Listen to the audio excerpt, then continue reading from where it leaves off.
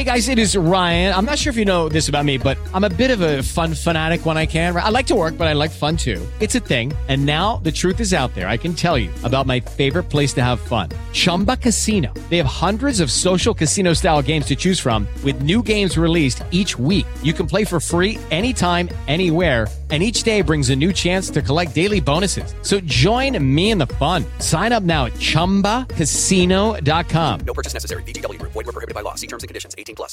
It is Ryan here, and I have a question for you. What do you do when you win?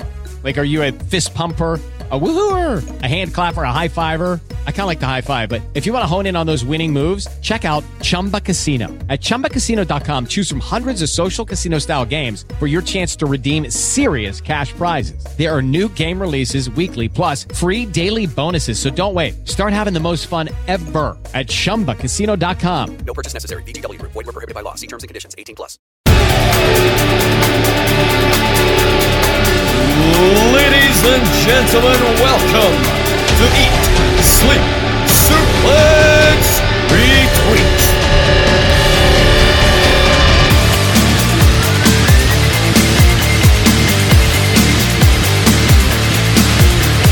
Hello and welcome to the latest episode of Eat, Sleep, Suplex, Retweet. I'm your host today, my name's Stephen Wilson, and today we're going to be talking about the history of the greatest match in many people's eyes in WWE history. No, we are not talking about a person on a pole match. No, we are talking about the Elimination Chamber ahead of the latest pay-per-view edition based on the match. But before we get on to talk about the history of this fantastic match, one match I love, I think it's absolutely brilliant, our usual wee bit of housekeeping, then we're going to meet today's panel.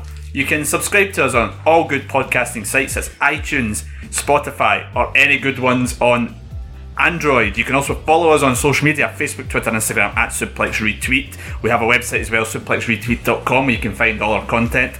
Plus, subscribe to our bonus feed, Suplex Retweet Extra, where you can hear so many great shows from all of our team. No doubt some of the guys here will plug said shows as we go on. No, I will never plug Alba Goo Graps all about Scottish indie wrestling. I will never do that. Yeah, but it's not indie sausage roll, so enough about that. Let's meet today's panel. First, this first panelist has a face that looks like he's been smacked through a chamber glass door. Scott McLeod, everybody. Fucking pop kettle, Stephen. Yeah, but I'll own it, and you know, I don't really care. If Scotty grew up, it's alright. Rubbish, come back. I didn't expect him to actually make a comeback. He always takes me by surprise. I have nothing prepared.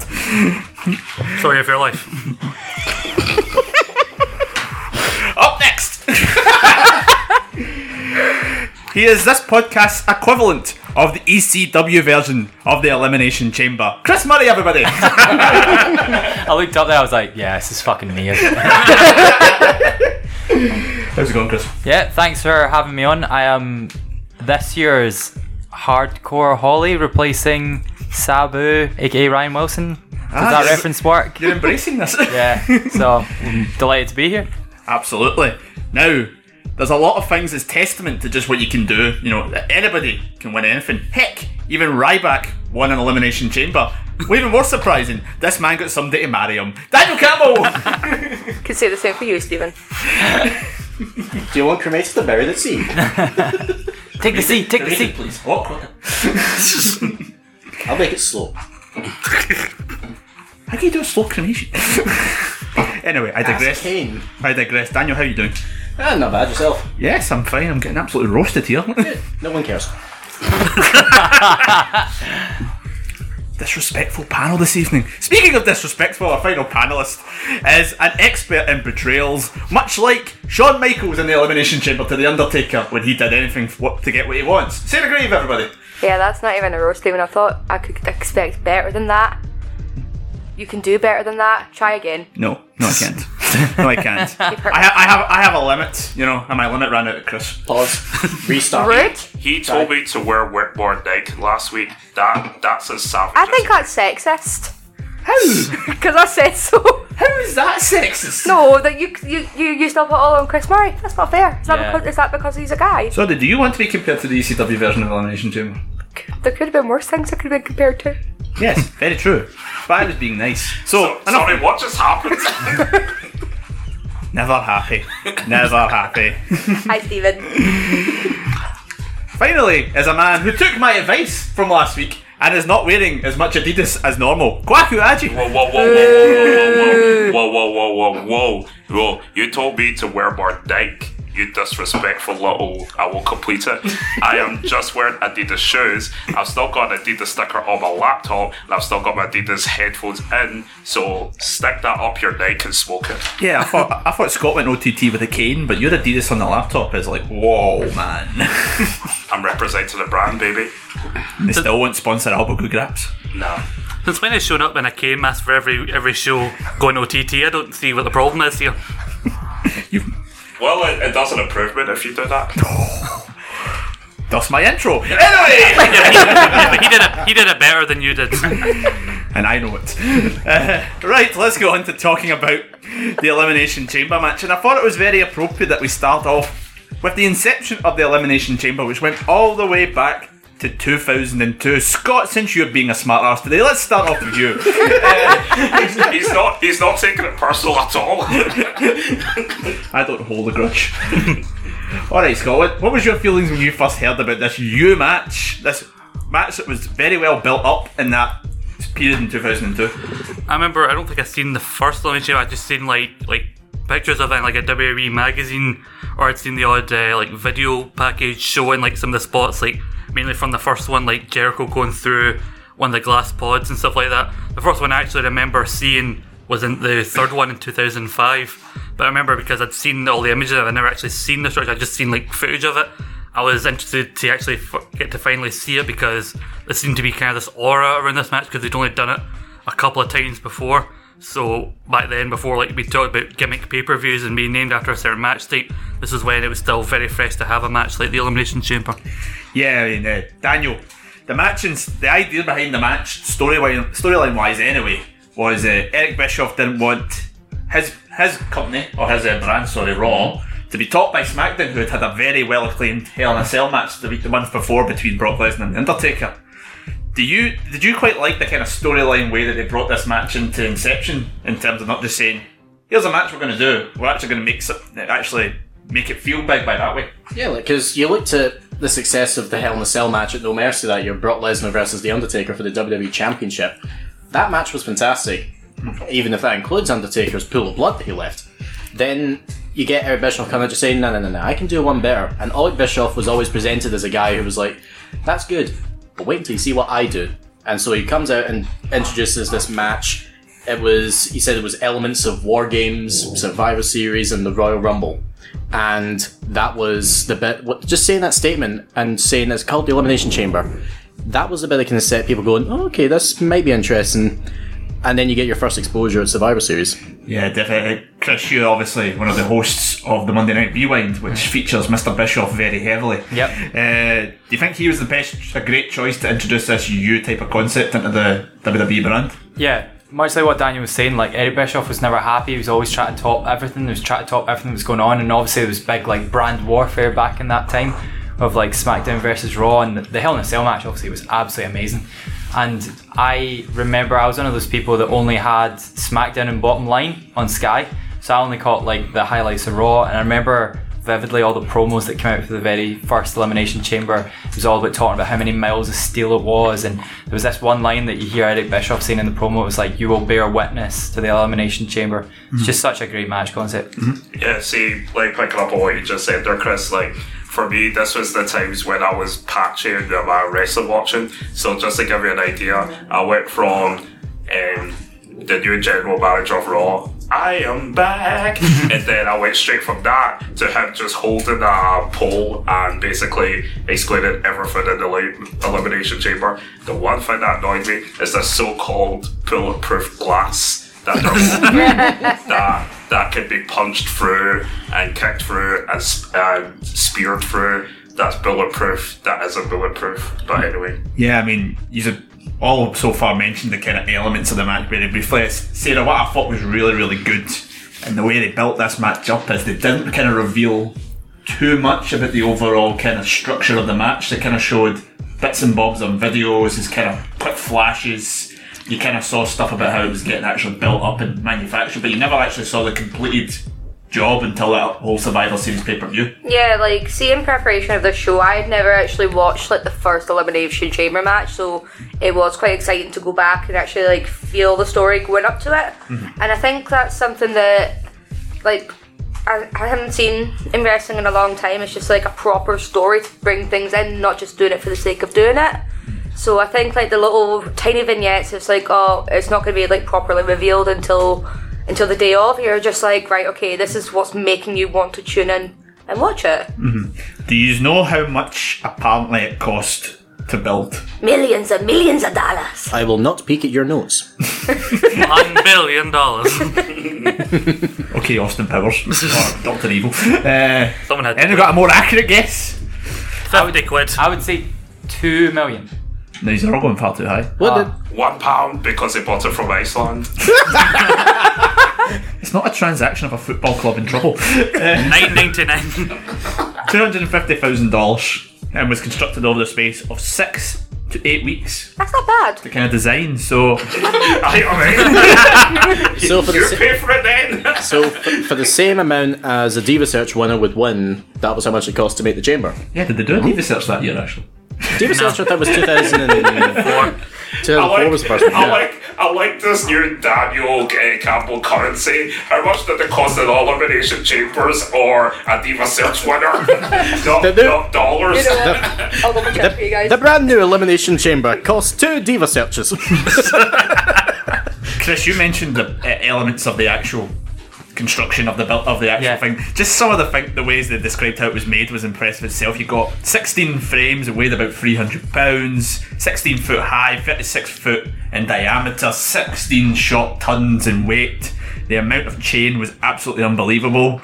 At 3.2 kilometers worth of chain, that was a lot of things to behold, a lot to take in. One of the things that I always remember, and I remember reading this in like WWF magazine, as Scott was saying earlier, like, it's something along the lines of, see, for the early days, I'm sure it's not the same now, but they had to literally hire a new warehouse because there was nowhere that they could keep it, because all the like sides and the roof essentially were just too big. They sold it in a dock in Newark. Yeah, that was it. Yeah. So I think it's such a unique match type, because it's almost, in WWE it's almost untoppable, because what else could you possibly do, because it's so huge and ridiculous. Deathmatch one.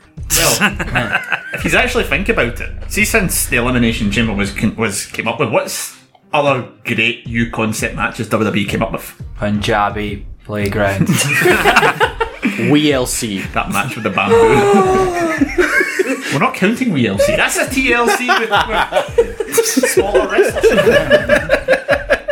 We talked about that on the Best of TLC show, and it was amazing. More simpler one, Money in the Bank, because of just how... Money in the Bank's a great example. It's probably one of the best ones, but again, that's a kind of variation. It's a variation of the ladder match. Yeah. You could kind of class this as a variation of the Hell in a Cell, which in itself is a variation of the cage. The Ambrose Asylum.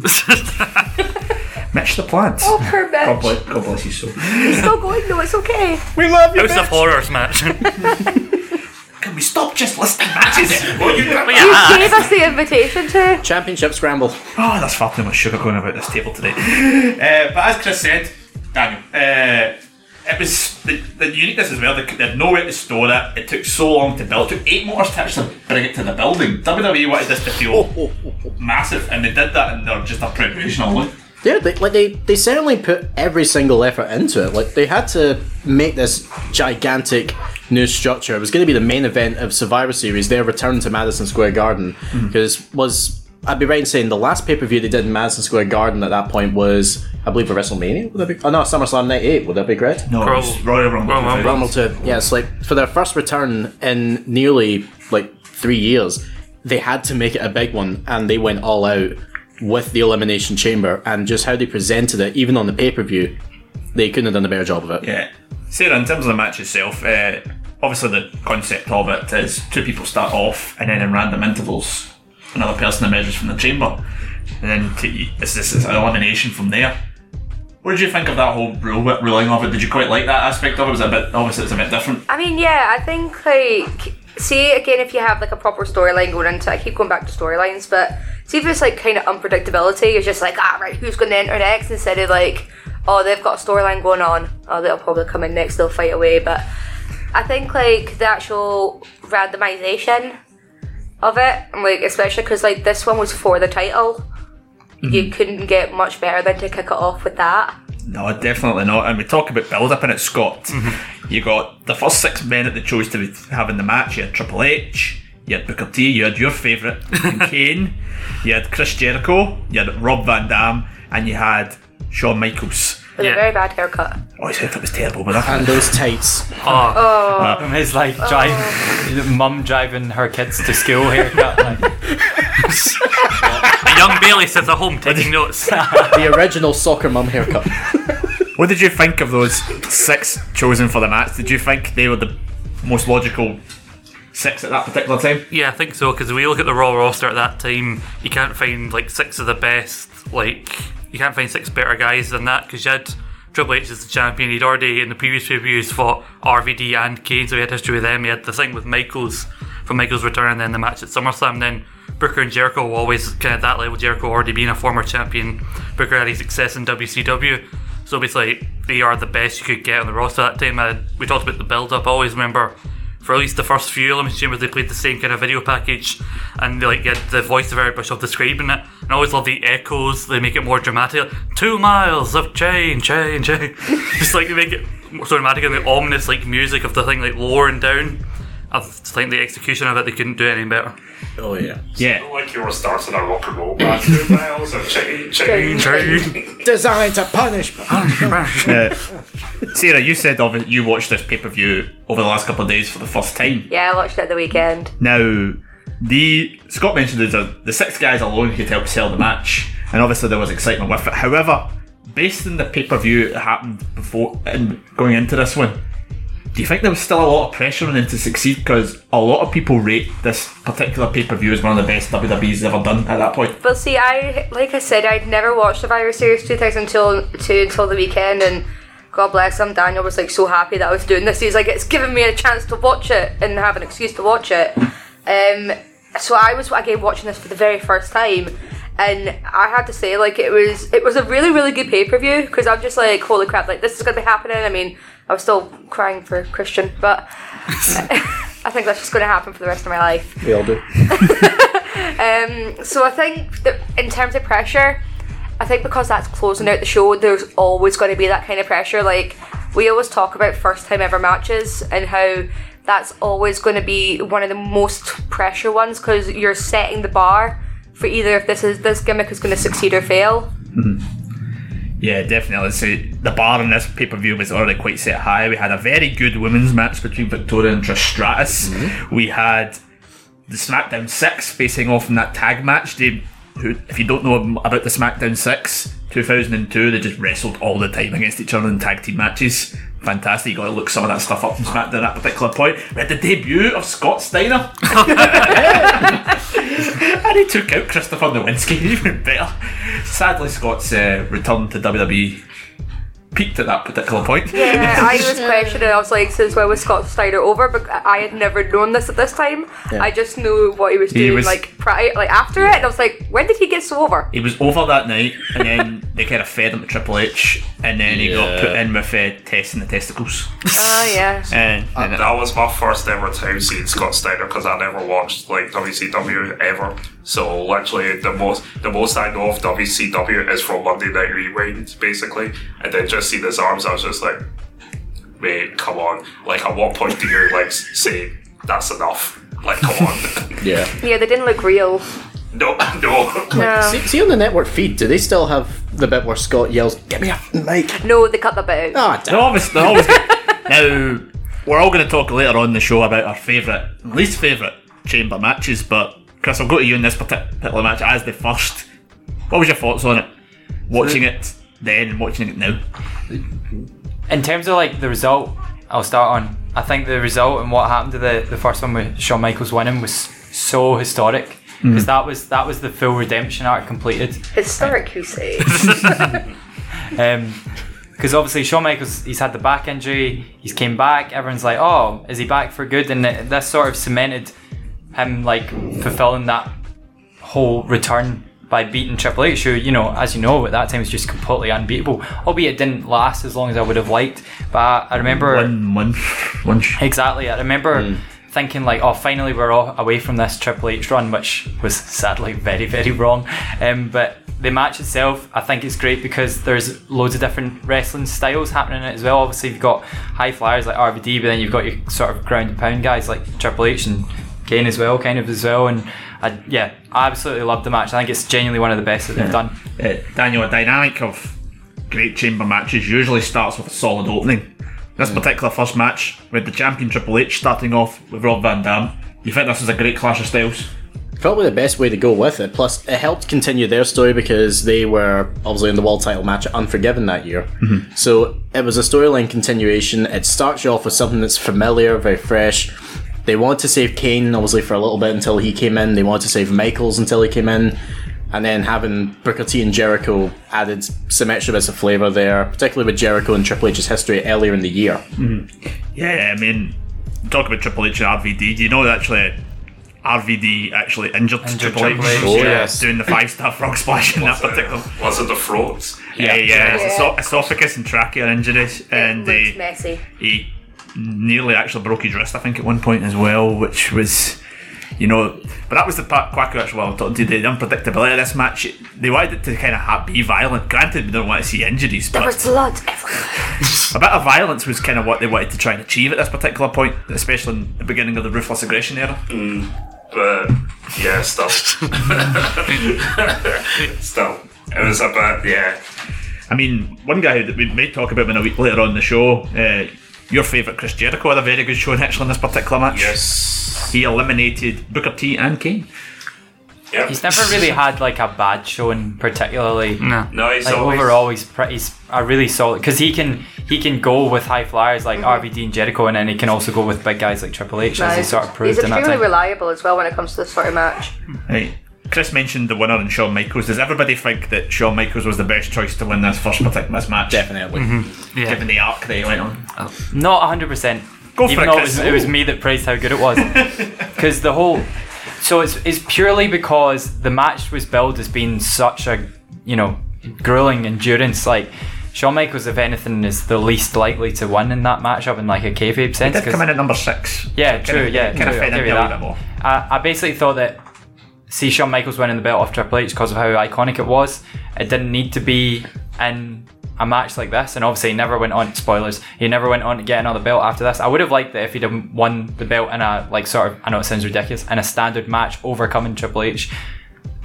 But then again, there's nobody else in that match that I would have rather won, so essentially it's still with Shawn. Well, from what I've heard, after this, apparently Shawn was very hesitant about coming back full time. Like, he had the match with Triple H, that was just going to be a one-off, and then he gets put in the chamber, and the reason he loses that a month later was just like one last like feel-good run, like when Hogan earlier that year won the belt for a feel-good thing, lost that a month later. So and then apparently it wasn't until the Jericho feud, not to May in 19, that Shawn decided to like fully like, okay, I'm back, I'm going to be here full time. So I think that's why he didn't hold on it for so long. So if he'd made that decision sooner, maybe would have had a longer term thing between him and Triple H where he'd lose it then win it back. But also, I think logically it made sense because, again, he had the thing with Triple H where Triple H tried to injure him after SummerSlam. And also, it made sense in the first ever chamber match that the guy who came out last won it. And I'm glad that they did that in the first chamber, because that basically, when you think about it, they're always building like either this or a Rumble match. They always build the person who comes out last gets the advantage, but rarely do they actually ever win.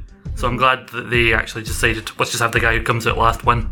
Yeah, definitely. And I say, Shawn Michaels' showing in this one was one of several showings that he had very well over the years, and that's where we're going to go into our next segment, where we're actually going to talk more about our favourite MVPs from not the Royal Rumble, Scott, you confused me now, from the Elimination Chamber match. Now, there has been so many wrestlers, male, female, even tag team, who have participated in the Elimination Chamber match.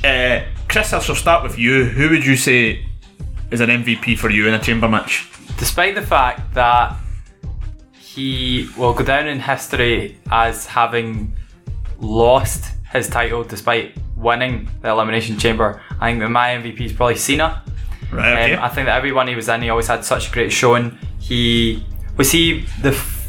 think he was maybe the second one after Triple H to go into the chamber and go out the chamber with the same belt. Correct. And also, again, what we were saying earlier, the way that he's used in a match like this can really elevate the storyline of the match. Like if you have someone put Cena out early, for example, or just anyone really going over Cena in an Elimination Chamber match, it puts them over massively. I think an example would be a later one with the Bray Wyatt one. Yeah. I think Cena puts him over big in that match. Yeah, in 2017.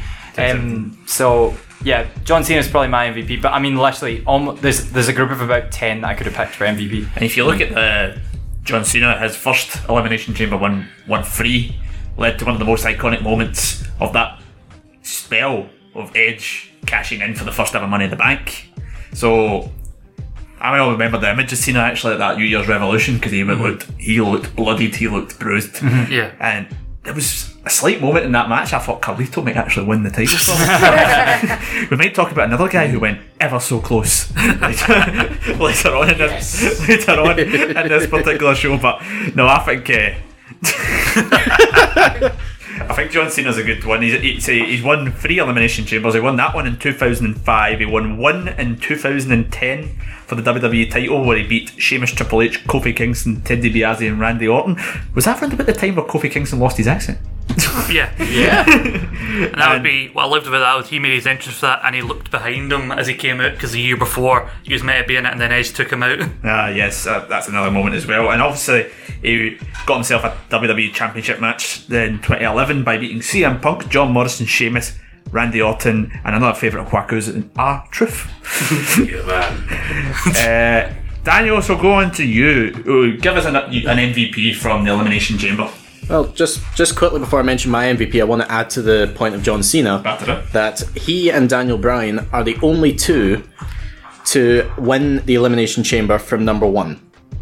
There you go. Did you know that, Scott McClure? Because you gave that like you didn't know. I don't think I did know. That's right now, my mind's blown if you didn't know. I knew people had won it for now, I just didn't know how many. Yeah, it's a fine fact. Currently the statistic is only at 2 Daniel, there. frame that fact. Right, thank you. My next MVP, now, win-wise, hasn't done well, only has 1 win, that being a victory for the World Heavyweight Championship, but he did amass the most eliminations. Le Champion, Chris Jericho. Interesting. Chris Jericho, that's a very interesting one. He has the most eliminations with 10. Correct, yes, 10 eliminations over 8 appearances in the Elimination Chamber itself. Any particular moment from Chris Jericho stands out to you now before I take him into the panel? Well, I would go for the sequence that led to the elimination of Kevin Nash in 2003. Yes. So if I remember correctly, Jericho is like Shawn Michaels, if I'm not mistaken, is it that Shawn Michaels super kicks Kevin Nash and then Jericho hits a lion salt and that eliminates him? Yeah, there's a couple of good build-up moves there. It's quite cool. Yeah, like that moment there, seeing them working in tandem, those wee moments where people just briefly work together to get that common goal is a brilliant one. And then, of course, I know this one's going to make Scott very happy. There's, of course, the image of Kane throwing him through one of those oh-so-tough bulletproof glass doors. Jericho gets a rough deal with those glass doors. He does. I feel sorry for him. It's like a speared by Goldberg, wasn't it? Yeah. I think so, yeah. Yeah. Oh, yeah. I remember, I think it was Jericho said it in his podcast, randomly talked about the Elimination Chamber, and he said about Kane. I just thought they just suggested that beforehand, and then they decided, nah, let's not do that. And then I think something happened with the order of people coming out. I think Kane came out earlier than he was meant to, so that they were a bit confused. So Kane just apparently wandered over, Jericho grabbed him and went, "We're doing the spot." Wait, what? "We're doing the spot, get ready," and then just threw him. So with 10 seconds notice, Kane just grabbed Jericho and went, "You're going through the pod." I mean, it's quite amazing that he does have only 1 win, which Sarah referenced in your intro, which is why we've kind of tailed back to it, of Jericho's victory being the thing that springboarded the career versus streak match between The Undertaker and Shawn Michaels. Yeah, I mean, who doesn't love that whole story as well? So, but I'm not gonna lie, I'm not too familiar with it. So it's not the biggest moment of Jericho's chamber history, but it's more significant in that aspect of it, because if my memory serves me right, Jericho doesn't really do much in that match. I watched that match back really recently, and it actually holds up. I think it's pretty good, even though it's now 10 years old. It was him, Undertaker, John Morrison, Rey Mysterio, CM Punk, and once again, R-Truth. What's up? It's more that chamber match is more notable, of course, as this is the chamber match where Undertaker is burned by his pyro. Oh, yes! So the story goes that Undertaker is making his way to the ring, and the person in charge of the pyrotechnics thinks that Taker has already moved past that point in the stage and triggers the middle pyro to go up. Taker is briefly engulfed in the flames, and when you watch the match, you notice he's not really shown on camera much when he's in the pod, but the doctor's dousing him with water or something awful. They're giving him like multiple bottles of water. He's just dousing himself before he goes in. When you see him in the later stages, particularly with him and Jericho as the final two, you see the burn marks forming on his chest. And even the next night on Raw, you could see some slight bruising from it. First and second degree burns he picked up actually on that one. We might talk about Taker a bit later on. I'm not 100% sure. There's also a thing that hit seemingly the guy in charge of Pyro that night. That was his last night with the company. Yeah, he was taken out. I think he was removed from the arena before Undertaker had even left. Undertaker would have done it. Oh, he was removed before the match even finished. Yeah, that's what I mean. So when you said taken out, I just got an image of he got taken around the back of the arena and was never seen again. Scott, I'll go to you next. Okay. Give us an MVP of Elimination Chambers past. My MVP, even though some of his performances and some of his wins in Elimination might not have been popular at the time, I'm going to go with Triple H. Triple H was the original man in this Elimination Chamber match. Yeah, I think he's been in 6 Elimination Chamber matches and he's won 4, which I think is the most of anyone. He's the most. I think he was the first. Yeah, he was the first man to win both the WWE and the World Heavyweight Championship inside the chamber. I remember also the 2005 one being the first one I properly watched, I taped on Sky Sports. He had been the champion. There had been a double pinner thing in a triple threat with Edge and Benoit. The title got vacated and Bischoff decided to have the Elimination Chamber for it, and then Triple H won it back, which at the time people were like, oh, I don't know why that is, but then there was a subtle moment there where it's Batista and Triple H and Orton left, and Batista and Triple H are still in Evolution. Triple H sees Orton's about to eliminate Batista, he goes to get up and then just decides, nah, sit back down, and then lovely bit of storytelling. And that planted the seeds for then Batista a few years later to win the Rumble, and then that match just basically ended that period that people don't like of Triple H, where he was seemingly unbeatable because Batista was the man to finally beat him, and then he would win a few more, I think in 2008 and 2009. Yes. But you mentioned obviously this one in 2005 led to him obviously having the feud with Batista, and then Batista being the one to dethrone him. But if you look at the 2003 edition, there was a lot of criticism of Triple H's winning of that because it kind of ruined the aura of Goldberg. Yeah, and I think the reason was a lot of people apparently heard that Triple H was injured. That's why he wears those weird short things to the ring. Yeah, that's why he gets taken out by Michaels. He comes out his pod and immediately gets sweet chinned and then just lies down for another 10 or so minutes. And also, you talk about MVPs, and he's the first chamber, we talked about it already. The injury from RVD, and they're the first two, and this is before the spot happens, before anyone else came in, and he lasts right up until the final two with Michaels. So you don't really notice it when you first watch it, you don't know how bad it is, but when you watch it back, knowing how badly his trachea is hurt, you can kind of commend him even more, because Triple H, another example of him battling through severe pain. He had the quad injury a year before, where he still took the walls of Jericho despite his quad basically rolling up his leg, and how the doctor said you shouldn't have even been able to stand on that. Yeah, he's an absolute crazy athlete in terms of that particular thing. That one I think is the one that sticks in my head the most crystal clear is the one where Goldberg didn't win. I literally, being a 13-year-old kid at that time, I was just like, this is his time. The worst part about it was the fact that Goldberg wins the belt off him pretty much the next pay-per-view. Yeah. So you're just thinking, why do you not just put the belt on Goldberg now? The story that I heard regarding that is seemingly Goldberg refused to work the European tour. So him losing at SummerSlam was a punishment. Really? That was the story that I'd heard about that, yeah. It would make sense in a way, but obviously it's rumours, we do never know.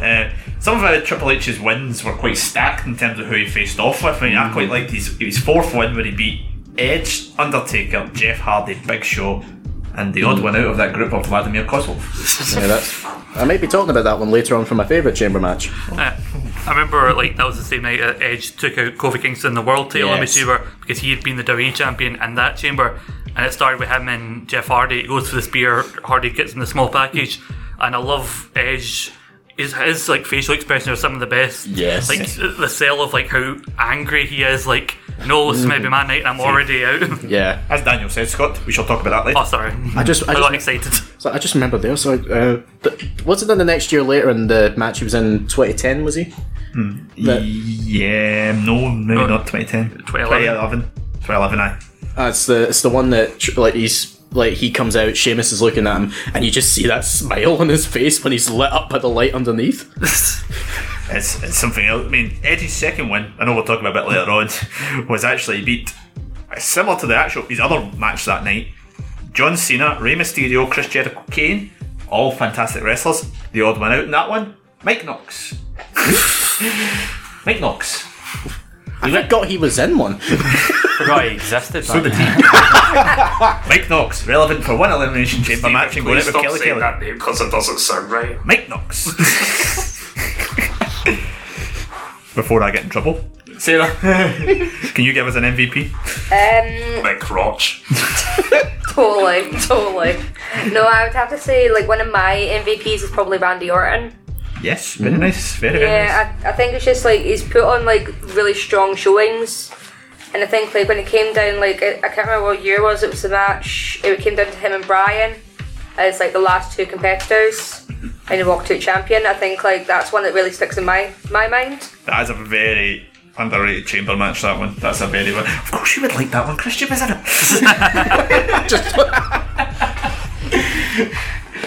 Damn, you got me. Well, I didn't at least mention him for once, so there's progress. No, but you're...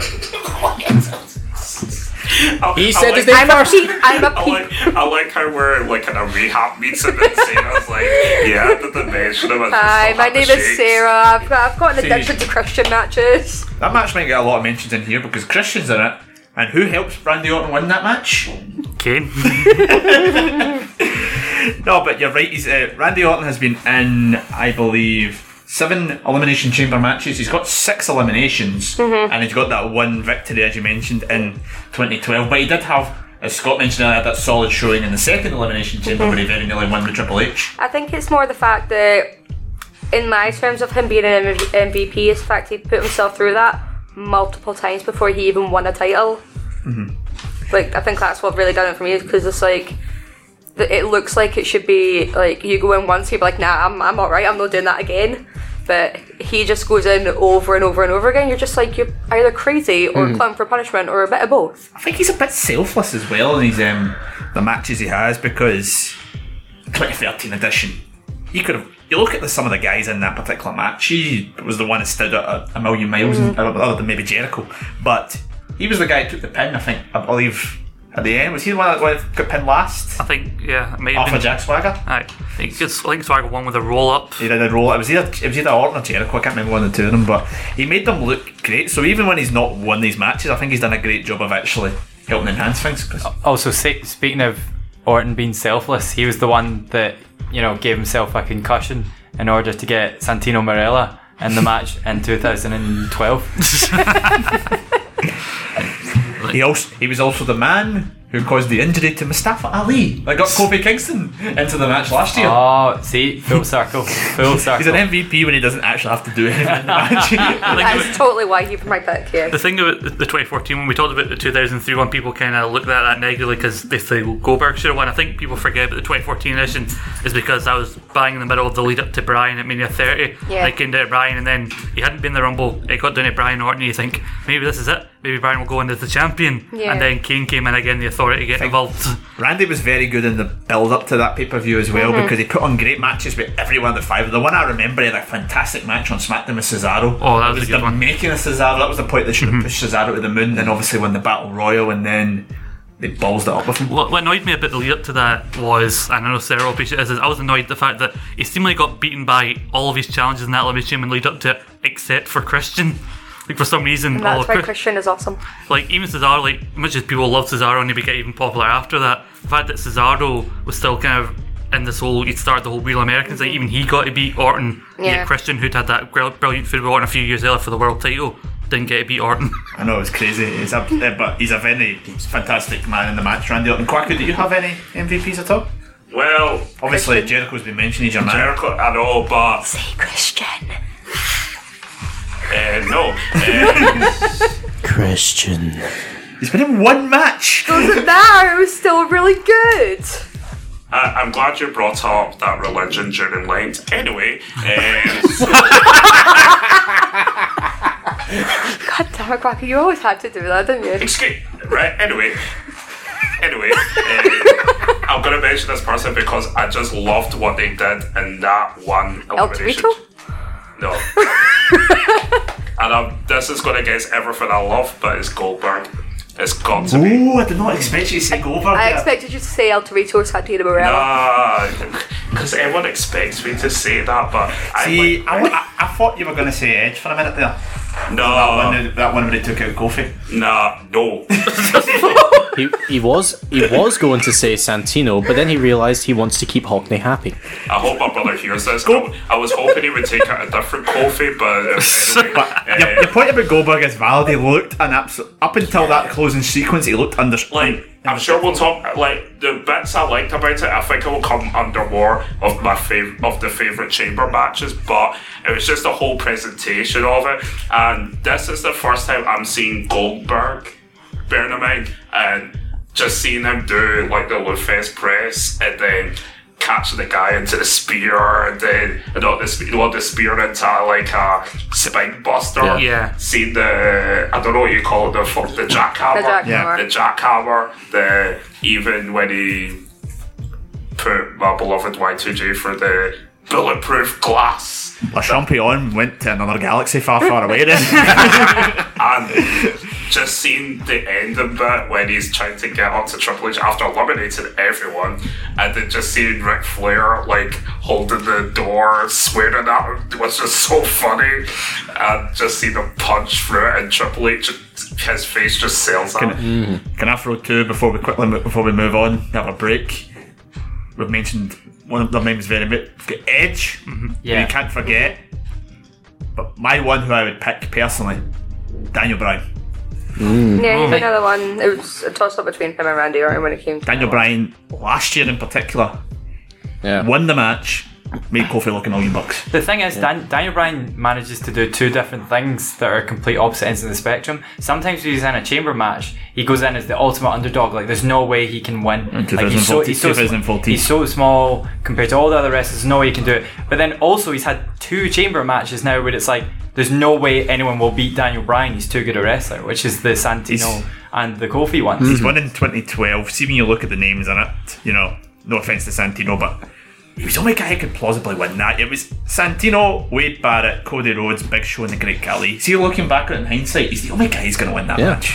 Yeah, because like Wade Barrett by that point was a bit like they see that he probably didn't see too highly on him, given that the Nexus had failed, and then Cody wasn't there at that point. That was 2012. he was the only other viable one. I think Cody purely for being the Intercontinental Champion at the time. But like you said, what he did with Kofi is kind of what he did with Santino as well, where he can be the heel who can make you believe in the underdog before crushing your dreams and winning the thing, or he can be the underdog who you want to see it before ultimately kind of falling short. Yeah, because obviously Santino then went on to win the US title after that, and he had that run with the belt until SummerSlam that particular year, so he had all those elements of that as well. But then you've obviously got the opposite sides with Daniel Bryan, and obviously the match the year after where Jack Swagger won it, and you had the one obviously with Randy Orton won it. Yeah, like to add to one of the stats I gave earlier on, like we mentioned how Triple H is one of the few people to win, like to walk out of the chamber with the WWE and the world title.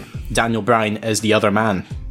Yeah, Daniel Bryan is what he's won both of them actually, as you said, Daniel. So it's quite an achievement given the underdog status of Daniel Bryan. I mean, if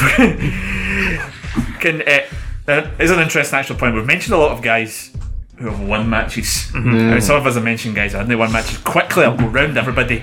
If you had to pick one underrated MVP from the Chambers, who would it be? Quickly, names only, Daniel. Alexa Bliss. She won her only Elimination Chamber appearance with 2 eliminations.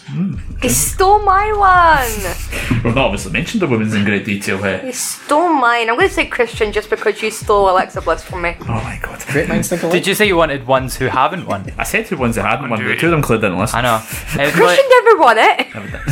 For me, it's obvious. See, because the idea it's like endurance and overcoming massive amounts of like pain and not like taking a doing and win has to be RVD, because he's the one that can go extreme, pun intended, lengths to win the match. Scott. I think he's only been in one chamber, but I think we forget about the great performance in the 2018 chamber, Braun Strowman, where it was like 7 guys. He eliminated, I think, 6 of them, five of them, and then Roman eliminated. I think that was when we were still all behind Braun Strowman before we could tell like he's IC level, probably at best now. But at the time, we were still holding out hope for him and Brock. He'd finally beat Brock after the disappointment at No Mercy. And Quacker, you getting another one? Yes, Big Show purely for taking a spit of water from Triple H like a champ. I'm going to go for Carlito. I thought his performance in 2005, when he very nearly beat John Cena, is one of an underrated chamber performance. That one should have took Carlito to the that's cool. Should have took him to the peaks of WWE, but WWE were not cool. Anyway, we're going to take a short break here from the podcast. You said Christian. Yeah, but I thought of another one. Quickly, go for it. Dolph Ziggler. No. Yes. His name is bad. It's just the fact when that pod broke early on in the match and they had no idea what they were doing, Dolph carried that match. We're coming for you, Ziggler. So yeah, that has been our chamber MVPs. We're going to take a short break, and when we come back, we're going to be talking about our best and worst chamber matches and what we think they could do with the match concept in the future. So here's a short break where they talk about the inception, that first particular match in the Elimination Chamber. We'll see you in a bit. Hello folks, I'm Nathan Fisher. And I'm Chris Murray. Join us on the Monday Night Rewind as we look back on every head-to-head episode of WWF Raw and WCW Nitro. Find us on the brand new Suplex Retweet Extra feed, available on all good podcasting sites.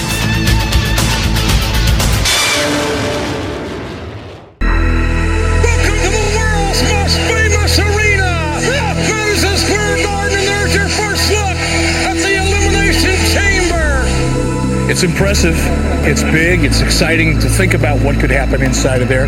But like anything else, it's never been done before. There's always a certain element of risk. You never know for sure what you're going to get because you've never done it before. And I think that's what makes this particular pay-per-view so exciting and matches like this so unique.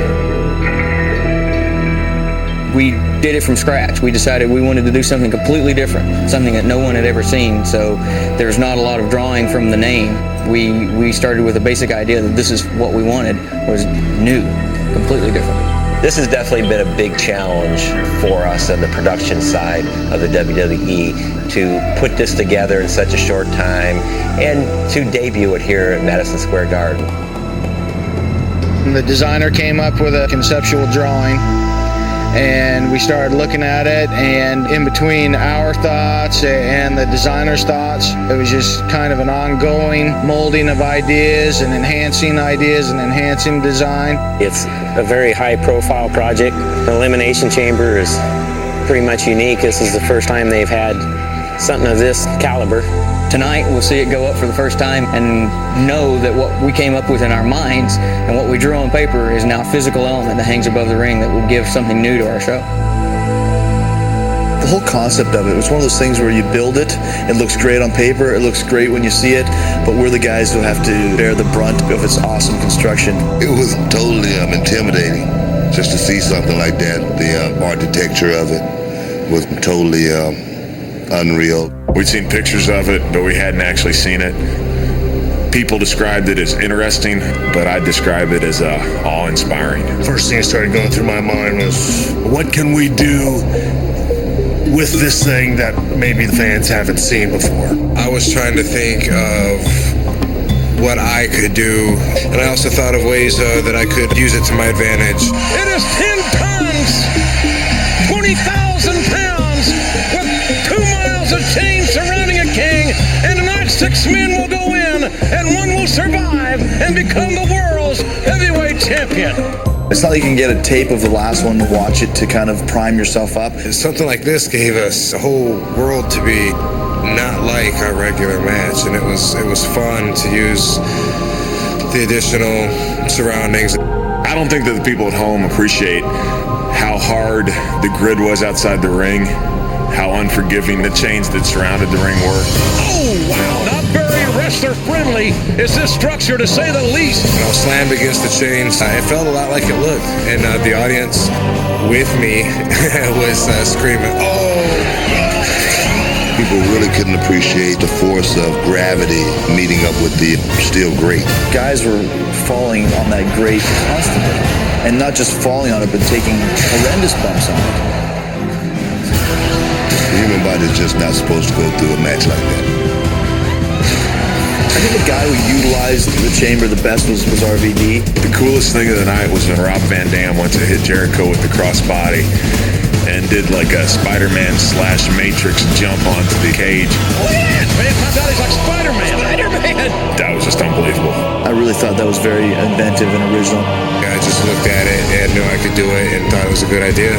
Boom, there it is. I don't think people really understood just how brutal that match was. As far as the injury to Triple H, I had an idea. You just get a sense for when somebody's hurt. Van Dam! Star on Triple H! I had to alter my 5-star frog splash because of the structure. When I looked down on him, I thought everything was going to be fine. I mean, I knew he was in a little bit close, but I thought that I'd be able to just drop right down on him.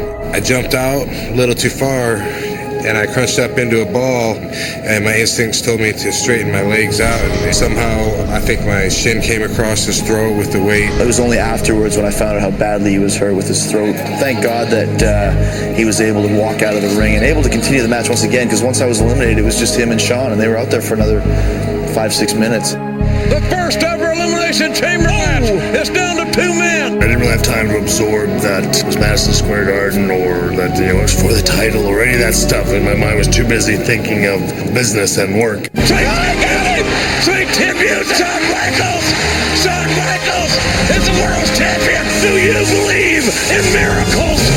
I can remember Vince telling me, back in '96, Sean, enjoy this. And I couldn't. And this time, I can do that.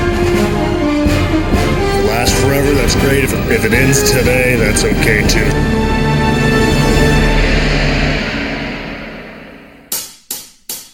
What's happening? I'm the Blood Tourist Lou King Sap. And I'm the Scudmaster Sexy, Big Craig. That's nice. Sorry. Right, go again. Sorry. 3, 2, 1, go. You're listening to the Shotgun Kieran Kelly and the Natural Craig Anthony, and together we are IJ. And you're listening to Eat, Sleep, Suplex, Retweet. Ladies and gentlemen, welcome to Eat, Sleep, Suplex, Retweet. Welcome back to Eat, Sleep, Suplex, Retweet. I'm Stephen Wilson. I'm joined by Daniel, Sarah, Chris, Scott and Kwaku, and we are talking about the history of the Elimination Chamber match. And before we get back into the discussion, I'd just like to tell you to go on to our main feed to Eat, Sleep, Suplex, Retweet if you're not subscribed, and listen to our fantastic special on the Source Wrestling Tag Team Championships, where we interviewed 6 of the 8 teams. Well, we, Scott and Kwaku, interviewed 6 of the 8 teams. So it's pretty much everybody that was in the tournament bar Modern Hype and the Young Guns. So if you want to see the first round of the tournament, Source Govern this Friday, and if you get your tickets now, it costs a $5. A $5, which is the bargain of the century. Yeah. And honestly, I can't speak highly enough of Source Govern. Just listen to the interview, listen to the More Than Hype interview if you want to know why you should go to Source Govern. And also, quickly before we start, we've got AEW's latest pay-per-view, Revolution, is coming this Saturday. So if you want a chance to watch that on Fight TV, head over to our Twitter page, follow us, follow Fight TV and follow AEW, and then retweet one of the tweets we put out earlier on today, and you may have a chance of watching AEW Revolution for free on Fight TV. So please get onto the Twitter and do everything I've just said. It's all in the tweet anyway, and you might have a chance to watch that for free. So, all a bonus. For free, he says, Stephen. I don't think you quite agreed with that. Free. Zero. Beto. Bravo. Right, so let's get back into the discussion and let's talk about our favourite and least favourite chamber matches. Now, Daniel, I'm going to start with you on this one. Give us one of your favourite chamber matches. As I alluded to earlier on, one of my all-time favourites is the WWE Championship Elimination Chamber match from No Way Out 2009. So yes, so that was the one. Triple H won it, I believe. Yep, Triple H won. Edge walked in as the WWE champion. He started off with Jeff Hardy, and as Scott was mentioning earlier on, Jeff eliminates Edge. The two went fairly intense for the first 5 minutes or so that they were in there, and then, as you said, Edge attempts to spear, Hardy rolls him up, and that would set Edge on his path to later on interfering in the World Heavyweight title one and becoming the World Heavyweight Champion. Scott, you mentioned it. You mentioned it earlier on. You can now go back into your discussion from earlier. Yeah, sorry, I jumped the gun. I got excited. I think it's a cool moment because it's very rare to see the champion go out first. And I said about Edge's selling in the Facebook present, the wide eyes that he does is really good. And he lived up to his name the whole Ultimate Opportunities because he found his way into the next chamber. But I think from there it kind of opened up the possibilities, even though. Because other than Kozlov, basically anybody could have won that match. Let's not doubt Kozlov. Whoa. The Moscow... Oh, so I almost said it the American way. The Moscow Mauler. How dare you? This is the man who was deemed not good enough to have a match with The Undertaker that year at WrestleMania. So they had it on SmackDown. But we got him. We got Taker versus Michaels. So it's all good. Taker was Taker the last one eliminated from this match? Yeah, Taker and Triple H were the final two for the match. Yeah, so... pretty solid final pairing. I think it's fair to say you can't really pick. There's the spot that is one of my favourites, and it also kind of gave me a question mark about the match as well. So Taker and Triple H are having some offense on the outside near the ramp. Taker motions for the tombstone as though he's going to tombstone him on the grating floor. Triple H manages to reverse it over the ring ropes, but Taker, using the momentum, reverses that into a tombstone. And then, as the referee's about to hit 3, Triple H puts his foot on the rope. That somehow breaks the pin. I didn't realise rope breaks were a thing in the Elimination Chamber. They tend to... rope breaks... If you ask a referee, see if it's in the ring, even though it's not it's a no DQ match, as long as there's an element of pinning in the ring, the rope breaks count. I think it's when it becomes a falls count anywhere.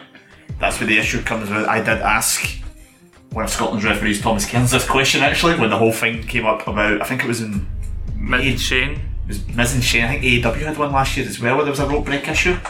Can't remember at all, and there was comparisons about that, but apparently rope breaks are a thing then. But no, a very good choice to start us off on the best Elimination Chamber matches. Well, they do say that ICW done rope breaks are at referee's discretion. Exactly. So yes, Sarah, what's one of your favourite Elimination Chamber matches? Now, I would have to say, because I've not watched a lot of the Elimination Chamber matches, it'll be quite a fairly recent one, but it was the Elimination Chamber 2017, just after the brand extension. I think this is just when SmackDown were just heads and tails, above what was happening on Raw. I mean, the people that you had in the match, you had John Cena defending his WWE Championship against, Baron Corbin, AJ Styles, The Miz, Bray Wyatt, etc. And I think it's just the fact that it's these are SmackDown's top guys all going in, and I think with Randy Orton winning the Rumble that year as well, you kind of had a feeling, it's going to be Randy Orton and John Cena again, but they threw the whole Bray Wyatt winning the actual chamber match into the mix. And yeah, I think it's just more the build and the actual match, but see, I think that was... Is that not the year that they introduced the new style? Yes. Yeah. Yes, they introduced the new style apparently because the way they had the old style, they couldn't get it into many other arenas.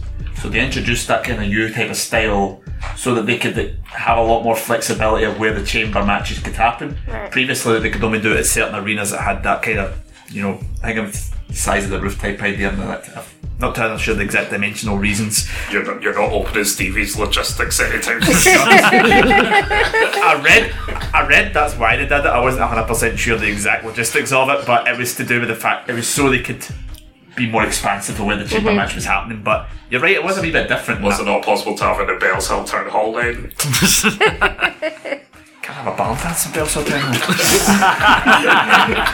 I think another thing about that match as well is that you had so many different feuds all coming together in one, because you had what was going on between Bray Wyatt, Randy Orton and John Cena at that time, and then you had the whole stuff between Miz and Ambrose, and it was just a lot of small things intertwining, and I think that's what added to that match as well. This was probably up until he was the Fiend, I think this was the best week of Bray Wyatt's career because he had that match, and then on the SmackDown that week it was him, Cena, AJ Styles, and one of the best triple threat matches SmackDown had done at that particular point. should have been the making of Bray Wyatt, Chris? You think you mentioned earlier on? Yeah. That I love that match because this was immediately after Cena and AJ as well. Yeah, so I remember thinking, oh, AJ could actually win this. This is unbelievable. But then, like, they actually kept you wondering till the dying moments of that match who could win it, and then obviously Bray won it. Yeah, absolutely. That's from in recent chambers. That's like my favourite one of all the recent ones. I mean, going on to you then, Chris. I'm assuming one of your favourite ones will probably ones from the earlier series of chamber matches so far. Not so much. I actually spent a really long time trying to figure it out. I liked I'm sure we're going to talk about it more, but the Bryan's 2019 one. But the one I wanted to go for, I feel was really significant because.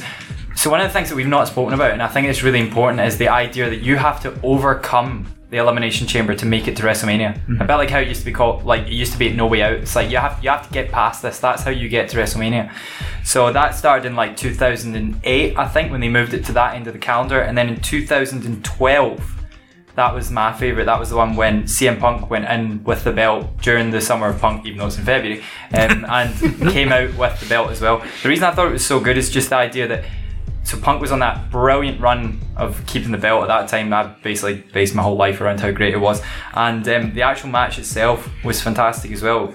Punk first eliminated R-Truth, but then Chris Jericho eliminated Ziggler and Kofi Kingston. So it was this whole, like, who's performed better, Punk or Jericho? And it looked like it was going to come down to both of them. When Jericho got injured, I think he got thrown into a cameraman and was taken out of the match. It left Punk and Miz.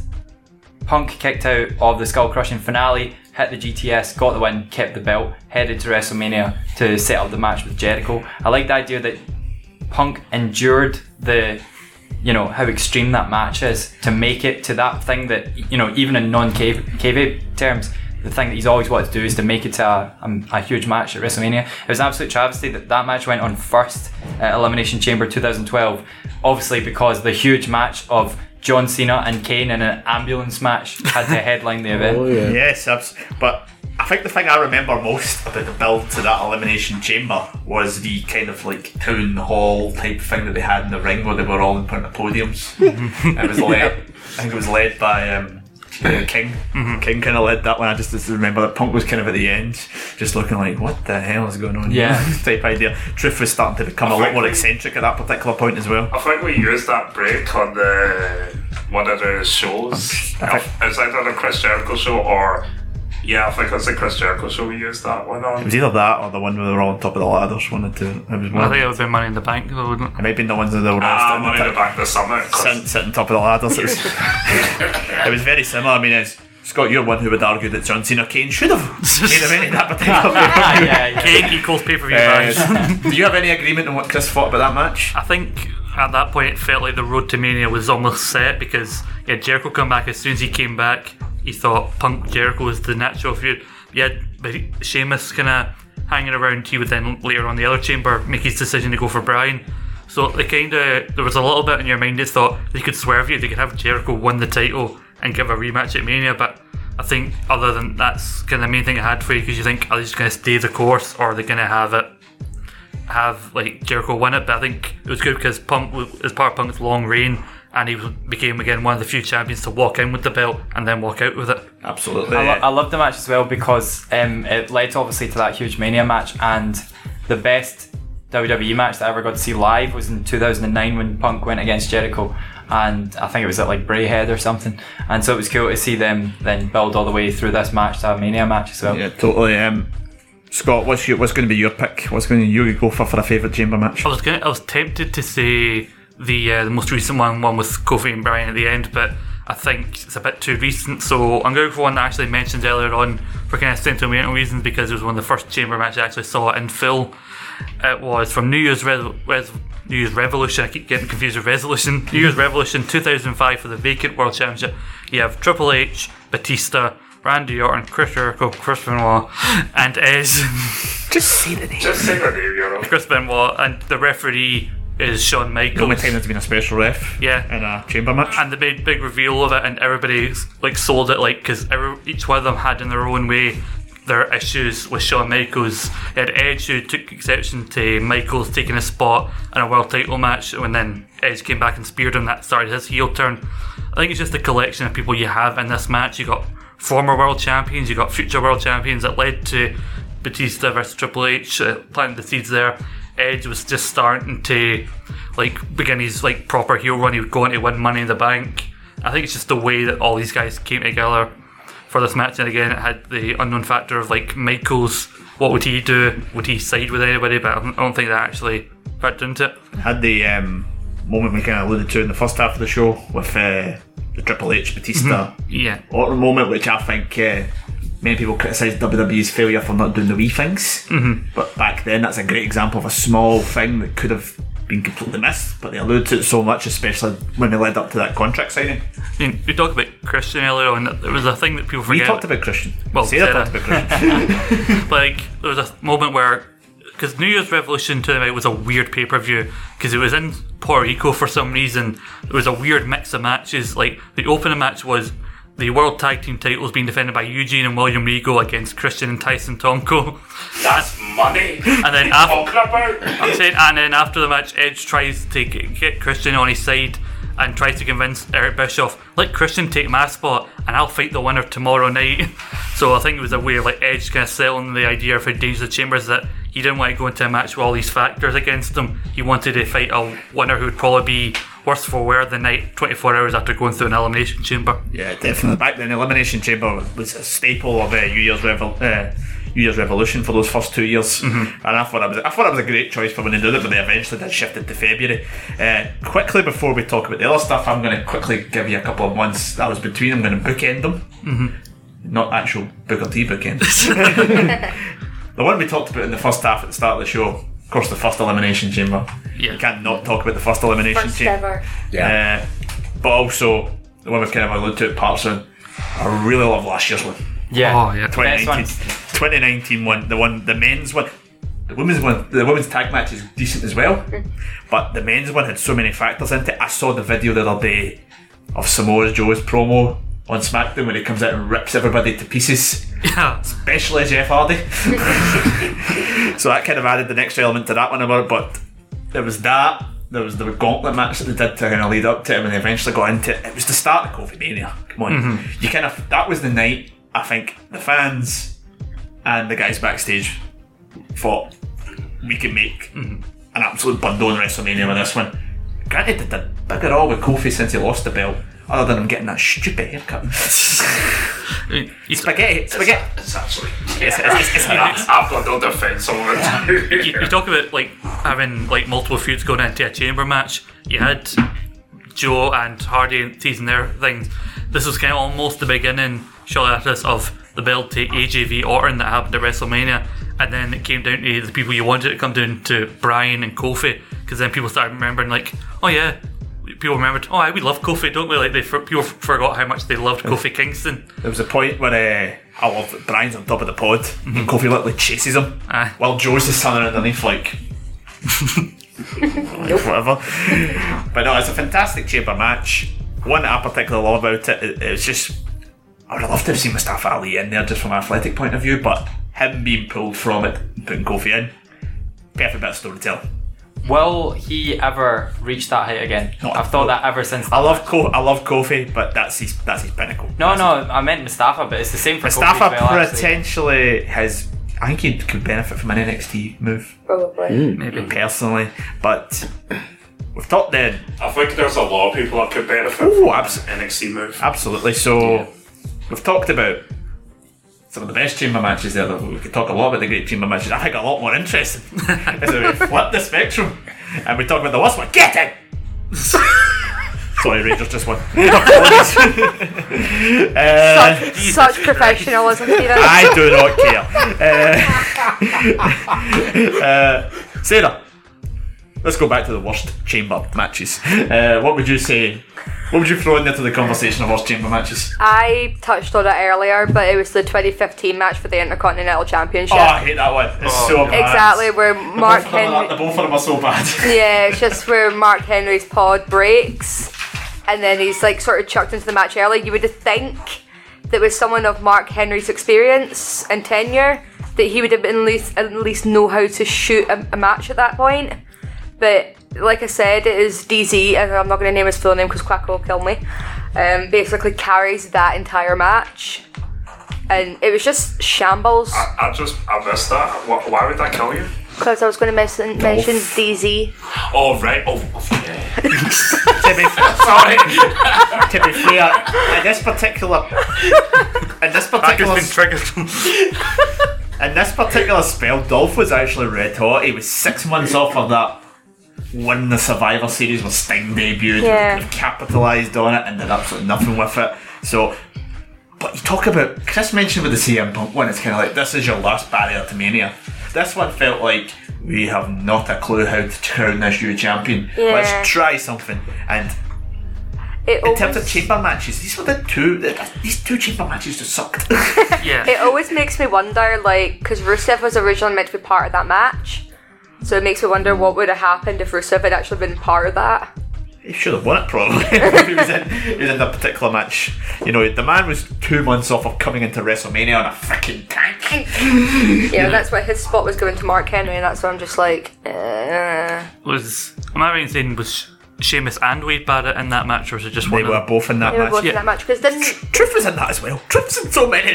Wait, if you're one short for a chamber, apparently it's get Truth then. Well, that's what Truth does well. Because that was the one that Sheamus basically held the pod shut using like his big cross necklace thingy. Mm-hmm. And like what I remember watching was that the commentators never once picked up on like that way that he was sort of keeping himself away from the entire match. Like they sort of perceived it as, oh no, Sheamus's pod is broken and he is now fixing it. But it's like the ultimate heel tactic. It's like if you're meant to come into the chamber, I remember Chris Jericho done it as well, trying to shut the chamber back again. It's like that's ultimate heel move. Probably why they made the doors easier to shut. But like, the reason I was asking about those two is because you think about it, like also Dolph had came off like a great run. He had momentum. You had Wade Barrett, who seemed to be the go-to guy for the IC title. Like we've tried it with somebody, he's not working, get it back to Wade Barrett. And then you had Sheamus, who has said he wants the IC title now to get that Grand Slam. He could have got it then and there, I think. Yeah, but then Ryback just seemed like a very illogical solution. Decided like, we've tried everything with Ryback. It's just this one last ditch attempt to have a thing with Ryback. So he went into a weird feud with Big Show and Miz, and then which they had to carry over to SummerSlam because they were going to hit Battleground, and then said, oh yeah, Ryback's injured. Because like, if Miz or Big Show gets injured, we can handle it. It's just that, oh yeah, the champion, the guy who's actually defending the title, can't show up. Yeah, and then it's amazing to think that a year after this, Ryback was gone from WWE. Daniel, you got a bad one you want to throw in here? I wonder, I'm surprised no one's mentioned this already. Go for it. I can know you. I think many people listening will know this. It's at this little pay-per-view called December to Dismember. Oh, fuck you. I probably would have mentioned this already. Yes, December to this. About swearing. Yeah, we did. Sorry. Yeah. This was the ECW pay-per-view, ECW's only pay-per-view that. For good reason. For good reason that even the company didn't really care too much about it. So, Daniel, the difference between this and your traditional Elimination Chamber was there was weapons on the wall. It's meant to be great. It's going to be hard. It's going to be extreme.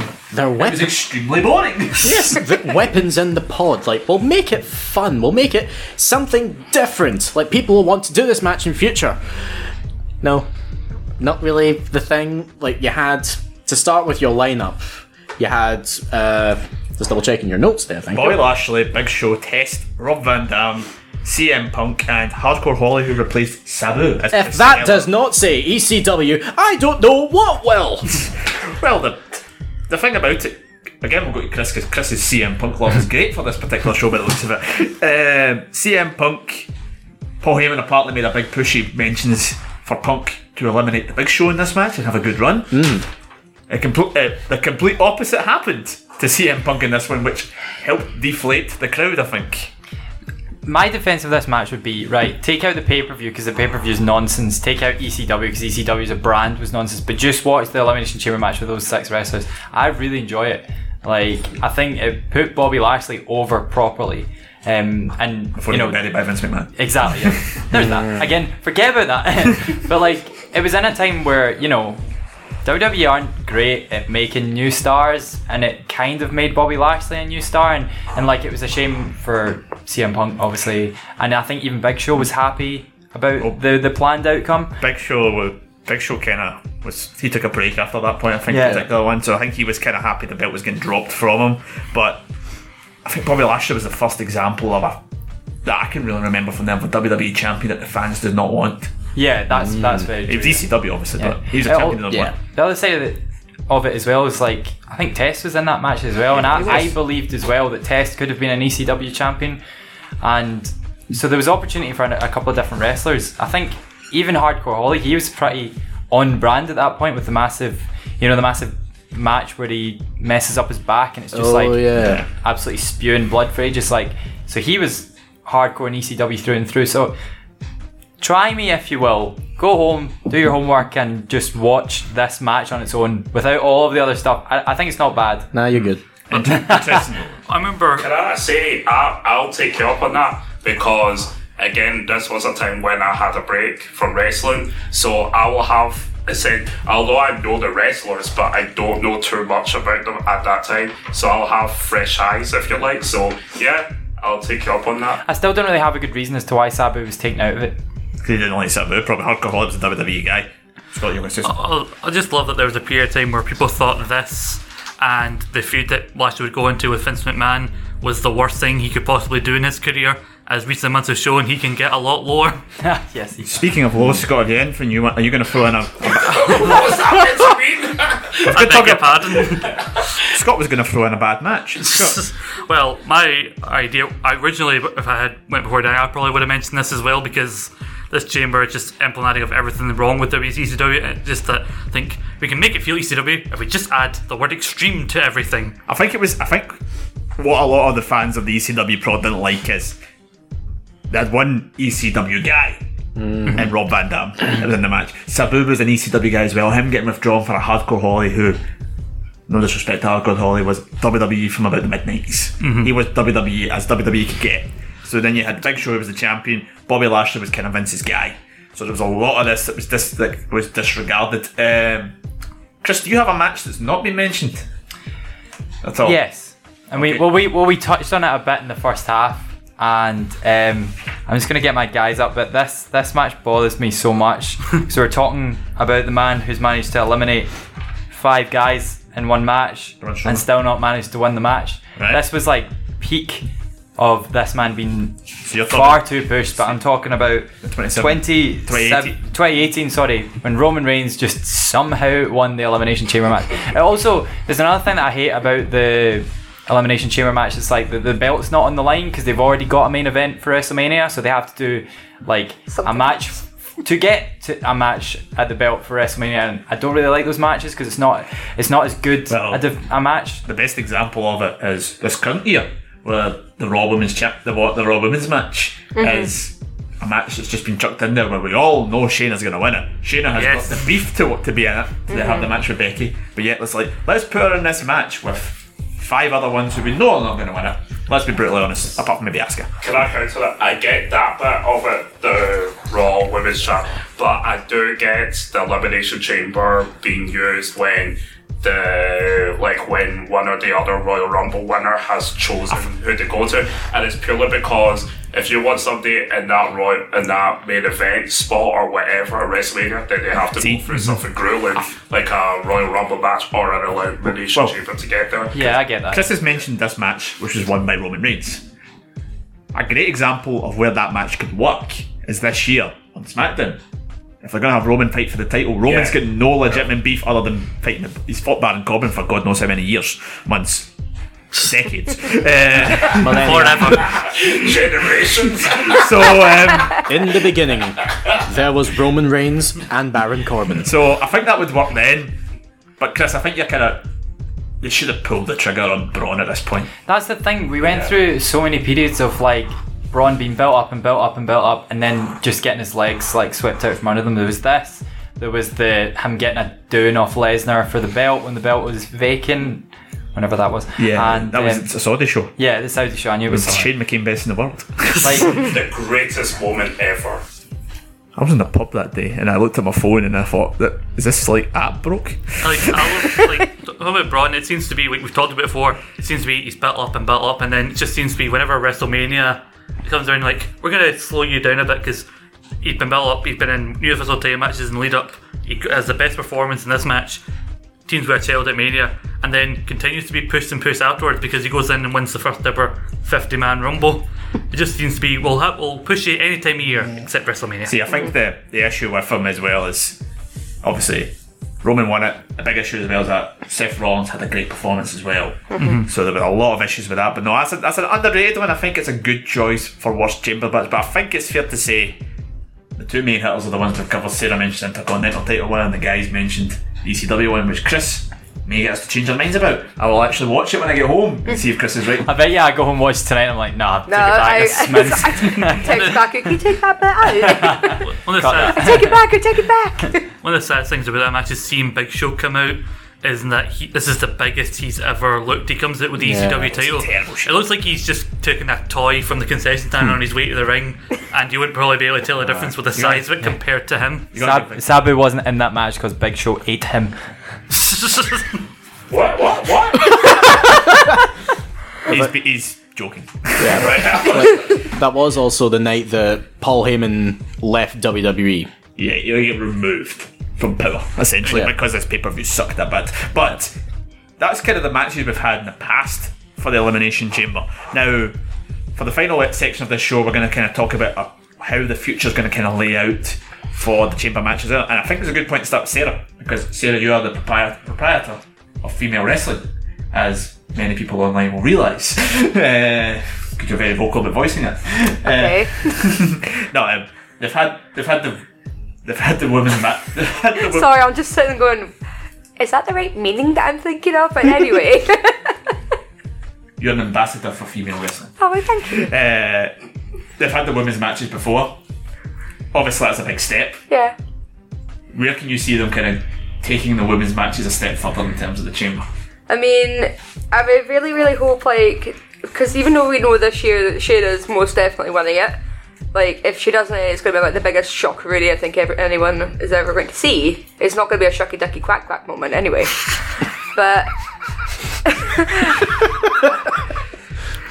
we're coming for you, Ziggler. But I would like to see probably a little bit more storyline when it comes to the women, because, like, especially when they want that underdog story, the Elimination Chamber is the best one to go through. Because it's like, the original point of it is like, you had to get through this unbeatable force. But now it's just like, crap, we've got one more month before WrestleMania, what can we do? Like, that's exactly what it's feeling like. So, I would, like, I did enjoy the first women's one. Like, when Alexa won, I think that was great. The women's tag team one, when the Iconics really showed how great they were as a tandem tag team. Shame they haven't since. Trust me, I know. So I would like to see maybe get the NXT girls in there as well. See, that's a very actually good point. Scott, I'll go to you in this one. Sarah's obviously mentioned the three best letters in WWE, not WWE. Top it. NXT. Do you think a logical next step is for NXT to start? Obviously, they've got War Games at TakeOver. Do you think a logical step could be that this time next year that we see an NXT match in the chamber? Imagine the guys like Blument, if they're still there. Adam Cole, Velveteen Dream, Johnny Gargano, Finn Balor. I could see that if, like, Chuck Bronson Reed in there if you want. Because if you have, like, in the future somebody from NXT win the Rumble, you could work in a way to have an NXT style like Elimination Chamber. I think the reason we probably won't see it for a while is because originally the story is that the Elimination Chamber was kind of an alternative to doing War Games, because I think Triple H was a big proprietor for it. Vince decided to compromise and do the chamber. And I remember now Triple H has War Games now. I remember when they announced it, that Twitter account, Vince McMahon Googling how to deal with a son-in-law who won't take no for an answer. So I wouldn't say no to the idea, because you got to think of the stars you've got, like of a Keith Lee or an Amco, like how good they can do in regular matches or in a War Games, and then you shut them into the chamber. I would like it to be like a multi-brand one, because there is 6 people in the chamber, so 2 from NXT, 2 from Raw, 2 from SmackDown. Brand supremacy. I mean, they could easily make that Survivor Series match. Well, here's something else I'll throw out. Daniel, coming about you. This one, I mentioned the names of NXT there. big names. They've got the War Games one, which is their pinnacle feud.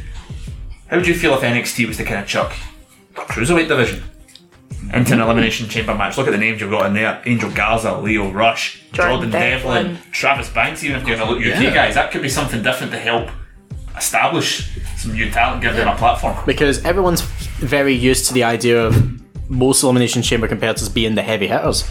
So to instead have it as the high flyers, the cruiserweights, like obviously you're going to get like, I don't know, Angel Garza does a flip off one of the pods or something. You'll get high action spots like that.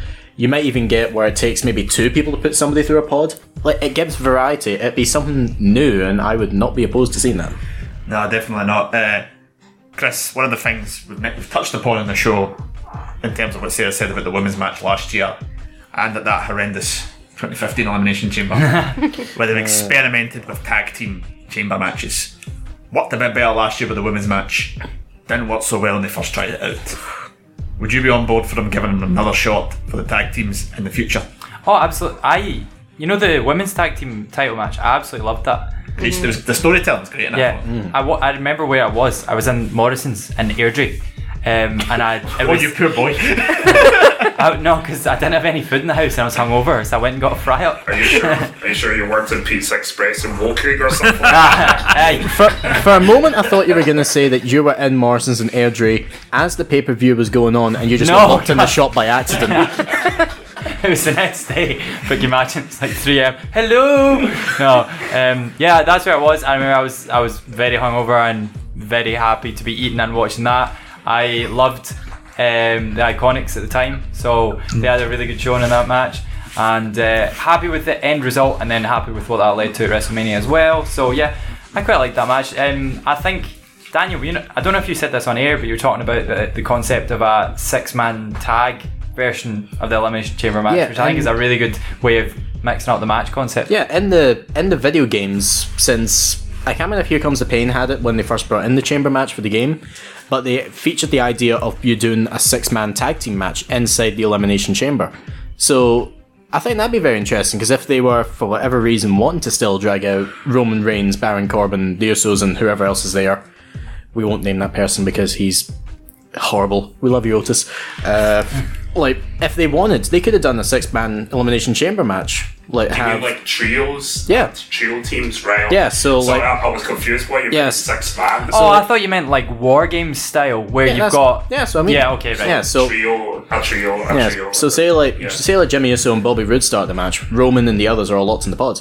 Yeah, they come out in spells, so you end up as a 3-on-3. Yeah. So it's still 6 people in the match, but it's 3-on-3. Yeah, so I think that concept sounds pretty good, and I'd say give it like, because the Elimination Chamber match as a concept it's not been shaken up in a long time, with the exception of maybe the tag team, women's tag team match.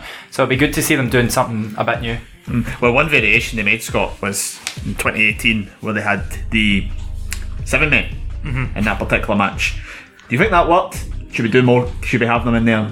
More of that? Or do you think they should just stick to 6? I think there was a plan for Balor and Miz to do something with the IC title, like on the show. I think it was maybe Balor Club versus Miz Taraj at the time, it was rumoured, because they tried to put Balor back with Gallows and Anderson. I think when that fell through, they think, okay, let's put Balor in the chamber, and they had to convolutedly find a way and make it 7 guys. I think it worked for the time because you got 3 guys starting instead of 2, so it was interesting at the time. I don't know if I'd really want to see it again. I mean, in terms of just throwing quickly out, would you be on board if they tried the Extreme Chamber again? No.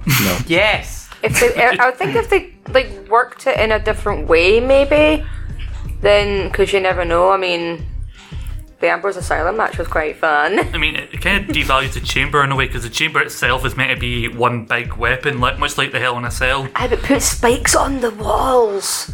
Put them on the doors. Put thumbtacks all over the doors. The Punjabi Prison Elimination Chamber Hell in a Cell match. Moving away from everything all together. That's a stupid idea from bad creative. Moving away from the Saw world that Sarah seems to be living in right now. I like my URL. Like, I don't like the idea of doing the weapons, because like you're thinking, oh, this chamber's maybe the most dangerous structure they've got, and they're saying, well, we've done everything we can. Now it's not dangerous anymore. We need to put weapons in. You say about making it dangerous, they've actually kind of minimised the danger in recent years. The kind of the steel sheets outside are now a lot more safer. Everything's a lot better for that one. So I think they're kind of taking a lot more concern with the wrestlers' health. Quickly before we finish up, I've got one question I'm going to ask you on. It's one that I ask quite a lot in all these type of shows that I do. The Elimination Chamber. Don't like you. I don't need to ask that question. I know the answer. Absolute love. Should they, to help build back up the Elimination Chamber match again, should they not have it as a standalone pay-per-view itself? Daniel? I would much rather it be brought out for special occasions, so I would get rid of the Chamber pay-per-view.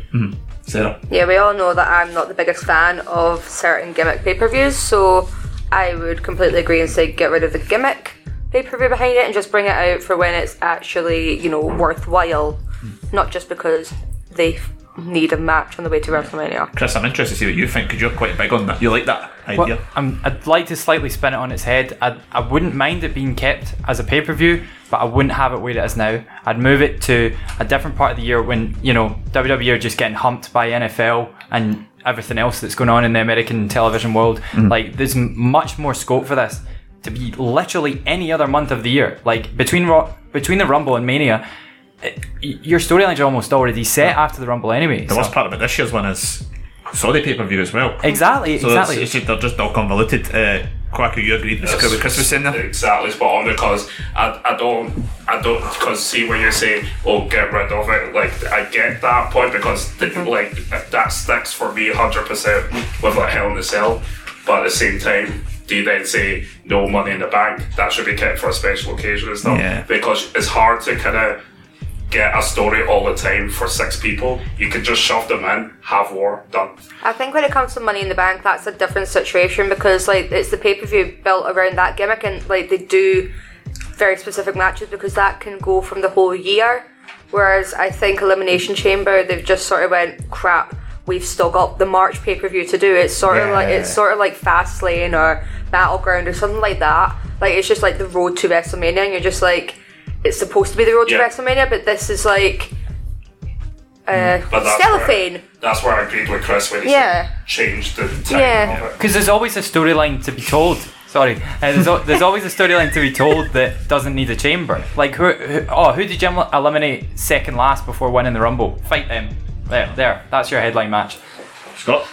I would kind of disagree with a couple of people's thoughts, and that I'd keep it where it is, because I think it's one of the few gimmick matches that suits the placement of the pay-per-view, because I think as last year proved with Kofi, when you've got like 2 world champions and 2 women's champions, and the Rumble sorts one of your matches, I think as long as the result that Mania is not predictable, you can have a storyline like Kofi where you can perfectly set up a match for Mania using the Elimination Chamber to your advantage, and not just bring it out just because it's that month. See, I would maybe keep the pay-per-view potentially, but I quite like the idea of it not being as predictable. I don't mind it getting shifted about every now and again. You can maybe chuck it in the Mania season if you're going to use it, but if there's years it's just going to be a throwaway. It's like this year looks like it don't use it just because it's there. This year could potentially be a throwaway. Well, with the Raw Women's with the Raw one anyway, that's the one officially announced. So there's talk that the SmackDown one's going to be the SmackDown Women's going to be a chamber as well. That's a bit more unpredictable, so that could work a lot better. But I think we all agree that the chamber match has still got its place in WWE in the current day, with its flashy LED lights and And so with that, I think it's a good place to close off this particular episode of Eat Sleep Suplex Retweet, where we've came across and talked about the greatest, worst, and just general favourite moments in general of the Elimination Chamber match. So we're now going into March, where we're officially hitting WrestleMania season. Yay! Show some excitement, there's a Scot in the main event. Yay! So stay tuned to us at Eat Sleep Suplex Retweet. We'll be doing so much coverage of WrestleMania. We've got a couple of shows on the main feed at the end of the month, and in the week leading up to WrestleMania we'll be doing our usual WrestleMania coverage, where we're combining the main feed with our extra feed like a perfect blend. Like peanut butter and jelly. So we'll be doing loads of WrestleMania coverage there. We'll get loads coming up in store, which we'll be announcing over the next few weeks. Closer to now, we've got next week's show, which is Best Eras of Wrestling, hosted by our favourite Kernahan. That's Derek, of course. the only man who lived through the 80s, is going to be on that particular show. So stay tuned next week to hear them talk about the best eras of wrestling, which sees the return of the GOAT to the main feed. Yay! Just me? Okay. So stay tuned for that. And I'm happy. Because Derek's hosting, he makes things easy for you. Yeah, I love Derek. I love Derek. Less said about Gary, the better. No, I love Gary too. You're the only one. No. Well, maybe I'm Nan. His mum's debatable. She's my aunt, I can say it. I'd like to thank my panel. First of all, yet to have a feature show on the extra feed, Daniel Campbell. Thank you very much. Oh, he's a supporter of Alba Gugraps. Yes. Alba Gugraps for life, bro. Come on. Yes. You can be our Alba Orange Gugraps Cassidy. co-host Sarah. Christian for Hall of Fame 2020. Are you going to talk about that in the next Alba Gugraps show? Oh no, because Christian's not Scottish. You'll find a way. Neither was If you guys want to read my article on why Christian should be in the Hall of Fame, go to suplexretweet.com and read my article. I will get you a photo of him wearing a Scotland strip. Christian for Hall of Fame. Let's do it. That is the most ambitious and Anyway, co-host of the Monday Night Rewind, Chris Murray. Thanks for having me on. Episode 7, we recorded it just before this podcast. I give abuse to Jerry Lawler because he badmouthed the Pittsburgh Steelers. Stay tuned to find out. Fair enough. Co-host of Saturday Draft Live, East Meets West, and the Power Trip, Scott McLeod. Yes, next episode of East Meets West will come out in the next day or so, and it was recorded before the coronavirus messed up New Japan's schedule for next month. And Daniel, if you're wanting to appear on a Super Retreat extra show, you can join. We can put you on the waiting list for guests on Saturday Draft Live, the show that people kind of try to downplay, but in fact everybody seems to want to be on it. Gary Kernan appearing on it this Saturday. Yes, that draft, which if Daniel was on that show, he could talk about how he's going to make Keith Lee his captain, even though Keith Lee's been his captain for 3 weeks. Isn't that right, Daniel? I would go on this show, but I prefer Alba Gugraps. So stick that up your elimination chamber. You did to me. Indie sausage roll for life. Kwaku Aji. Alba Gugraps co-host. How can I follow that? You can't. And on that note, Daniel, you we found our Orange Cassidy. Yes. Well, no, Iron Cassidy. Oh, he's Iron Cassidy. I've been Stephen Wilson, who does a lot of stuff. That says Suplex Retweet. You get about, don't you? And this sausage roll for life. We'll see you next week. Ladies and gentlemen, Eat, Sleep, Suplex, Retweet now proudly presents Suplex Retweet Extra! Get bonus content on WWE, AEW, NXT, WCW, Scottish and World Independent Promotions! Subscribe now on Spotify, Apple, and Android podcasting sites, as well as YouTube. Head over to suplexretweet.com now! Sports Social Podcast Network. With Lucky Land Slots, you can get lucky just about anywhere. Dearly beloved, we are gathered here today to... Has anyone seen the bride and groom? Sorry, we're here. We were getting lucky in the limo and we lost track of time. No, Lucky Land Casino, with cash prizes that add up quicker than a guest registry. In that case, I pronounce you lucky. Play for free at LuckyLandSlots.com. Daily bonuses are waiting. No purchase necessary. Void where prohibited by law. 18+. Terms and conditions apply. See website for details.